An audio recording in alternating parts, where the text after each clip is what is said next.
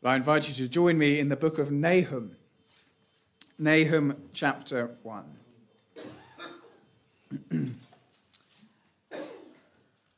This name, Nahum, it means comforter. It carries with it the idea of compassion and consolation, which is ironic, really, because this book foretells judgment upon the Assyrian Empire.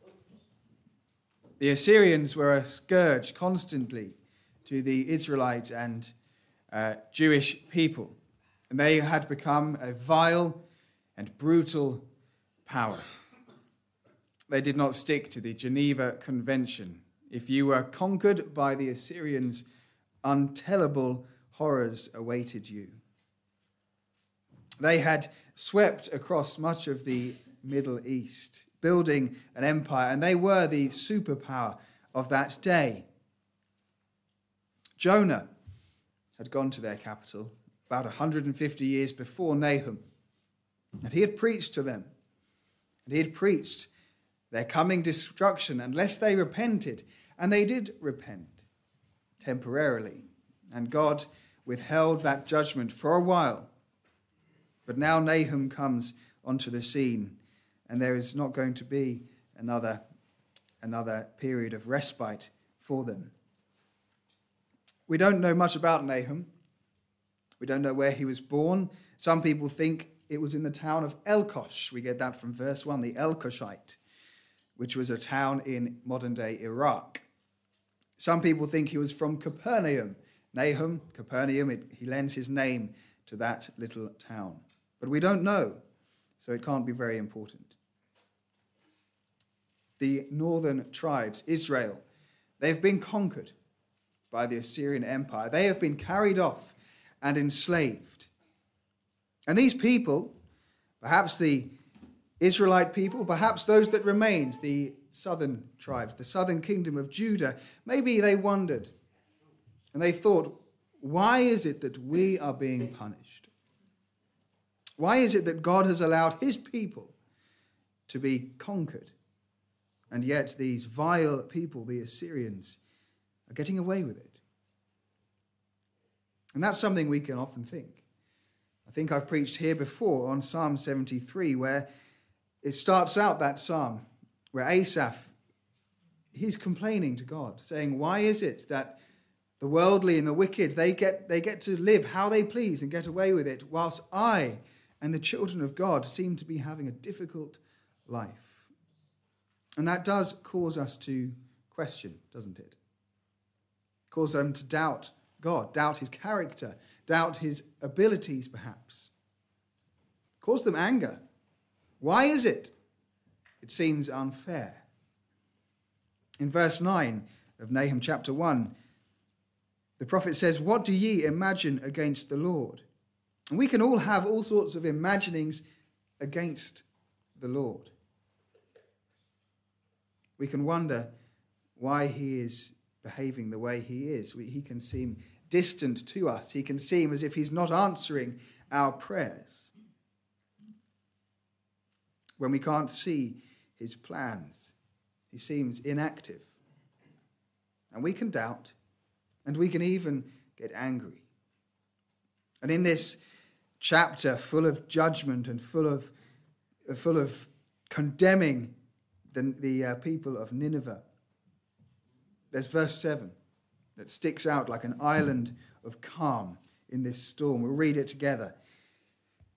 The Lord is good, a stronghold in the day of trouble, and he knoweth them that trust in him. And it's this verse really that I feel quite strongly. I don't always feel strongly that what I'm preaching is what God would have me preach that particular day, but I felt quite strongly this week that this is the verse for us all today. The Lord is good, a stronghold in the day of trouble, and he knoweth them that trust in him. There's a nasty little phrase in the middle of that verse that we need to deal with first, the day of trouble.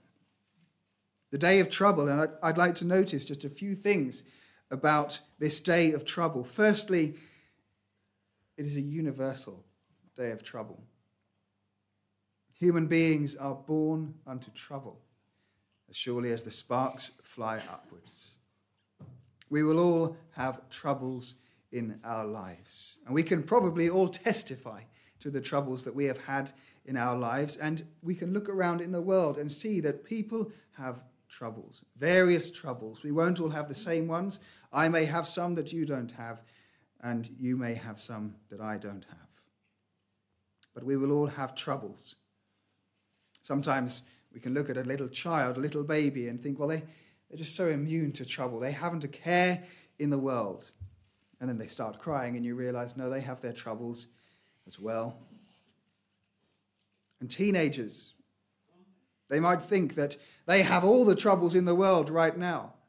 They have exams to prepare for. They have people that might not like them. And it can seem as if they have so much trouble. And they think, well, as soon as I get to 20, 21, then all my troubles will be over. How wrong that is. And we might think, well, now I'm working and I have troubles and I have difficulties, but there's always retirement to look forward to. That brings with it more troubles, different shapes and sizes of troubles.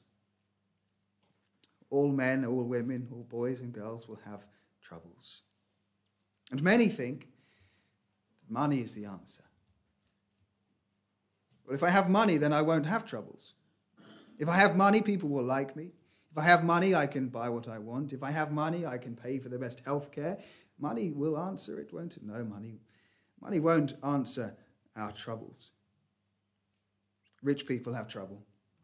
Poor people have trouble. Beautiful people have trouble. Ugly people have trouble. Christians have trouble. Non-Christians have trouble. This day of trouble is universal. We will all know trouble in our lives. But it is the day of trouble. This isn't talking about the general grind of daily life. No, this is talking about a particular day of trouble, a particularly intense day of trouble. This is talking about the time of trouble in our lives that we will perhaps look back on, or the day of trouble that perhaps we dread as we look forward to it. There will be times in our lives, or perhaps one particular time in our lives, when there will be, that is the day of trouble. That is the point in my life where I'm going to be tested most severely. That will come to us all, if it hasn't already. But it is a day of trouble. Now, is a day a long period of time or a short one? Well, it's difficult to answer that. If you spend a day in a dentist's chair, I'm sure that would feel like a very long period of time. But if you packed all your bags and paid for your flights and went to Australia for a day, it wouldn't seem like a very long time at all, would it? What is indicated here is that there will be trouble for a period of time. That whilst we're in it, it might seem as if it's going to last forever, but it will swiftly be over. I wonder, do we know what it is to walk through a day of trouble? And if not, do we know how we will handle it when it comes? There is a day of trouble that we will all face. That is the day where we will stand before God, where he will judge us. We will all have a day of trouble. However, we don't have to go into it alone. There is still God. God is still God. Much as many people will try to convince you otherwise, the world will dismiss him, but he remains God. And really, my purpose this morning is to look in this verse at three things that God provides for us in the day of trouble. The first is comfort. The second is his protection. And the third is his friendship. And I think if we have those things, and if we remember those things, then we can face this day of trouble, and we can face it well. So firstly, God will provide comfort. We can draw a great deal of comfort in this first phrase of verse 7. The Lord is good. God is good. It would do us a lot of good to meditate on this. When we consider God's attributes, we can consider his holiness. We can consider some of his attributes, and they are all encompassing, and goodness is one of them. Yes, he is holy. Yes, he is infinite. And he is also good. Did you know in the New Testament, there is a name for God that he receives 5 times. And it's an unusual name. And that is despot. It's translated as Lord, but it is the word despotes. God is a despot. When we think about despots, we might think about people like Joseph Stalin, a totalitarian ruler of the Soviet Empire. We might think of Adolf Hitler. He was a despot too, the chilling tyrant of Nazi Germany. We might think of Mao Zedong. I looked up the pronunciation. 20th century ruler of communist China, who crushed all opposition to his rule. We might think about Citizen Robespierre, who murdered or facilitated the murder of tens of thousands of the royal family in the French Revolution. He was a despot. God is a despot. That means a ruler who has absolute power. His word is law.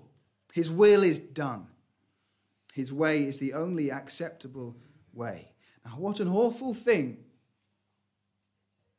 if we didn't know that God is good. God is a good despot. He is good in his very essence. He is the source of all good. And we know, we can understand in this chapter that to be good, God has to hate evil. Some people think that being good is actually quite a weak attribute. They think, well, God's good. That means he just loves all the time and he's good and he's weak. No. To be good means that we have to hate evil. If you were to ask somebody about a dreadful event, let's imagine the Holocaust, and said, well, what do you think about the Holocaust? And they said, well, I'm neutral on that. You would say, you are not a good person. No, to be good, you have to hate evil. And that is why we see God as furious and vengeful in this chapter. He is furious with the Assyrians. He has given them opportunity to repent, and yet they have escalated their wickedness. God is good. But what is really in focus here in verse 7 is not God's goodness in and of himself. It's his goodness as expressed to us. God is gracious, isn't he?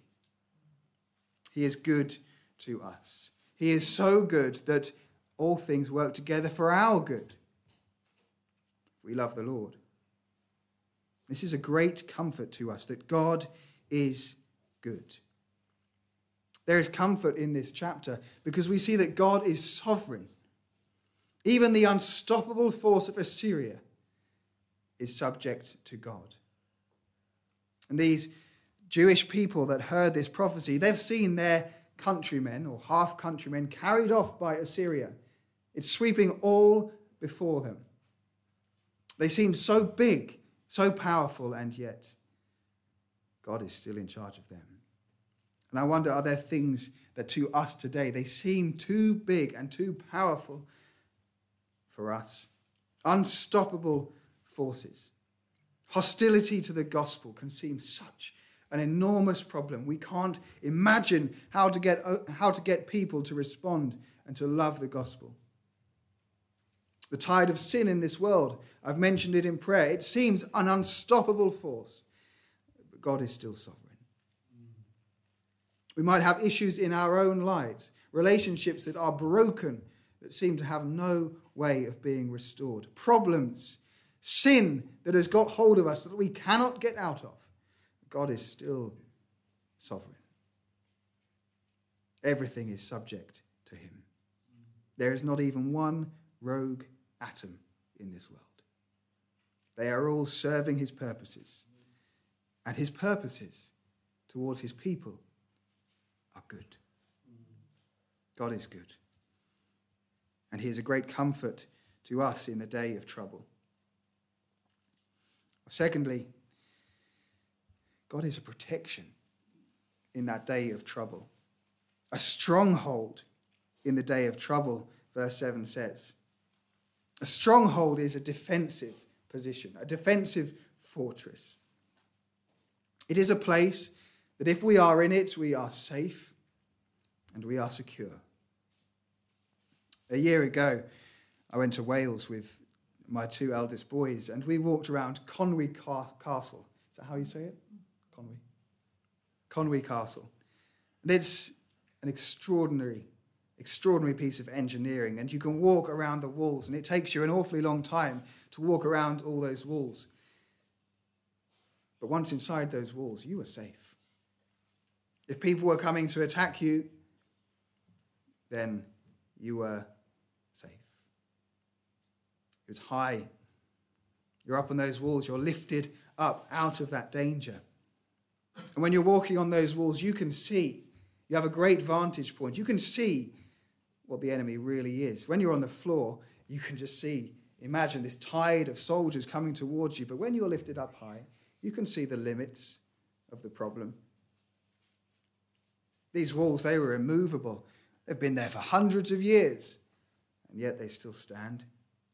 God is far more immovable than any castle built by men.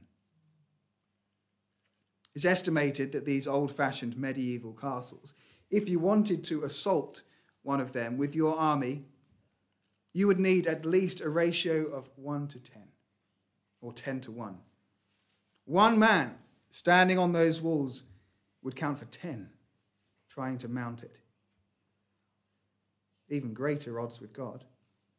One man, one lady with God is always a majority. God is a stronghold.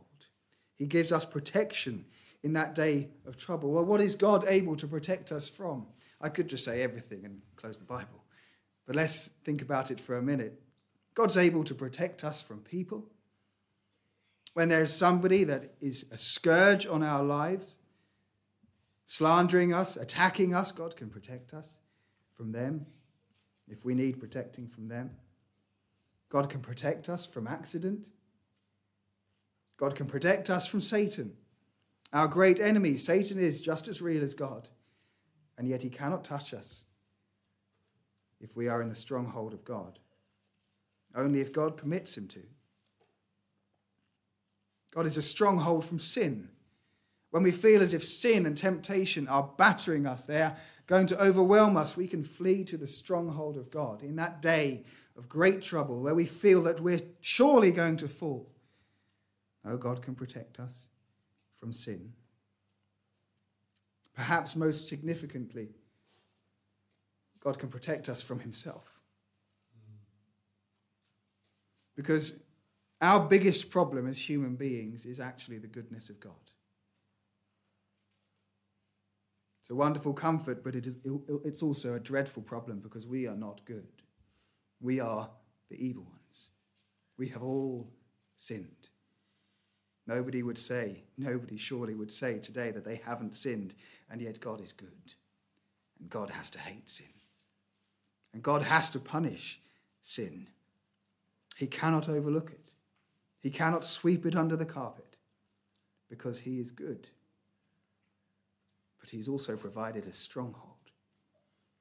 He's provided a stronghold for us sinners in the person of the Lord Jesus Christ. We can hide in him. When that day of trouble comes, when our lives are ended and we stand before him, we use that expression, hide in Christ. Picture it as a stronghold. And all of the wrath and all of the anger of God at sin is poured out. Let that wrath break itself upon Christ instead of upon us. I wonder, are we in that stronghold? The stronghold of Christ, Because when that day comes, the inevitable day of trouble comes, we must be. We must be. Or there will be no more protection from God's wrath at our sin. Christians, when those days of trouble come to us in this life, do we go to the stronghold in our day of trouble?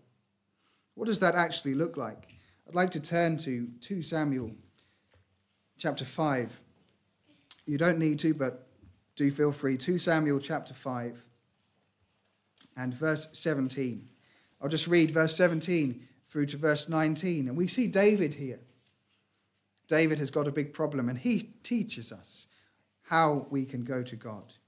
But, verse 17, but when the Philistines heard that they had anointed David king over Israel, all the Philistines came up to seek David. And David heard of it and went down to the hold. Literally to a literal hold. But what's he doing? The Philistines also came and spread themselves in the valley of Rephaim. And David inquired of the Lord, saying, shall I go up to the Philistines? Wilt thou deliver them into my hand? And the Lord said unto David, go up, for I will doubtless deliver the Philistines into thine hand. This is what it looks like to go into the stronghold in that day of trouble. It is to go into the presence of God. It's to seek his presence. It's to pray. It is to read his word and say, Lord, I don't know what to do. Do we do that? Or do we do that only as a last resort? David proved time and time again in those days of trouble that God would come through for him. God has provided protection for us in the day of trouble, if only we will flee to him. Lastly, this beautiful phrase at the end of verse 7. The Lord is good, a stronghold in the day of trouble, and he knoweth them that trust in him. He knows them that trust in him. God knows. My friends, if you're walking through trouble, God knows all about it. He is omniscient after all. He knows every single thing. In Hebrews 4, verse 15, we read, we have not an high priest which cannot be touched with the feeling of our infirmities, but was in all points tempted as we are. He knows the troubles of human life. He knows what it feels like to be a human being. The Lord Jesus Christ cried when he walked this earth. He knew what it was like. God is not just some far-off being. At this time of year, we think about God incarnate, don't we? He knows all about it. He knows our problems before we even pray. He knows it all because he is the one conducting it all. He is the one who is ordering it all for our good. And we can panic, can't we? We can think, well, I'm in this terrible situation. Well, God knows about it. And if we are God's children, he is doing it for our good. This week, my second son, Henry, he had a moment, a dreadful moment, a day of trouble in his mind. He had a tooth that needed to come out. And the dentist said it needed to come out. It was causing him pain, and I'd like to take the credit, but I was a bit soft. So his mother said that tooth is coming out, and Henry was panicking and crying and weeping and gnashing his teeth, and the tooth came out. And all of a sudden, it's been hurting for so long, it doesn't hurt anymore. Now, my wife knew what she was doing. She knew it needed to come out. She knew he needed to go through that moment of terror for his good. And God is just the same. He knows exactly what we need. He knows us not only because he knows everything, he knows us in a special way. He identifies with them that trust in him. He takes ownership of us. In Psalm 1 we read, he knoweth the way of the righteous. Does that mean he doesn't know the way of the ungodly? No, of course he does. But he says, I acknowledge them. I know them. I am with them that are righteous. My friends, he knows our fears. He knows our weaknesses. He even knows our sin. And there is so much comfort in this. There is great assurance in this. Maybe we fall into sin. Maybe we show our moments of doubt. Maybe we even shake our fist at God sometimes and think, I just don't understand. We show our weakness. And then the devil comes and whispers and says, see, you're not welcome in the stronghold. God won't have somebody like you. Oh, yes, he will. Because God knows us. He's always known us. He's known us since the beginning of time. He knows our sins. He knows that we will let him down. He knows that we will talk against him. He knows we will imagine things against him. And he says, well, if you trust in me, I'll be your stronghold. I'll protect you. Let none of us think we are not welcome in the stronghold. The Lord knows them that trust in him. There are many who profess to know God, who have a cerebral knowledge of God, an idea of God, but they're not known of him. We know from the mouth of the Lord Jesus Christ that on that great day of trouble at the end of time, there will be many who profess to know God, profess to have done many things in his name, and he will say, depart from me, you workers of iniquity, I never knew you. The question is, does God know us? Does he know us as those that trust in him? He's not trying to know us as those who are perfect, as those that are sinless, as those that are faithful. No. Does he know us as those who trust in him? As those who are safe in the stronghold? Those who have turned to him for their protection and for comfort? Please, let us all ask ourselves, when the day of trouble strikes, will we be in the stronghold? Where will we be found? Will we be found outside of the stronghold, looking for any other way to fight against that day of trouble? Or will we go straight to him? Are we those that frequent the stronghold? Does he know us? If the answer is no, then there's no reformation needed. We just need to get in the stronghold, don't we?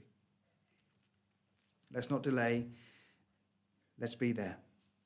Let's be those that pray, those that read his word, and those that are known of him. Amen.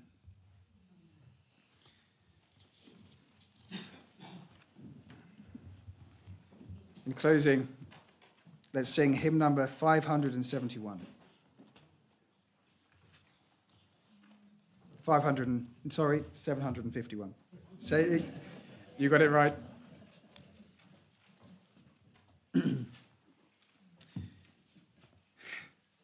Like to panic the organist.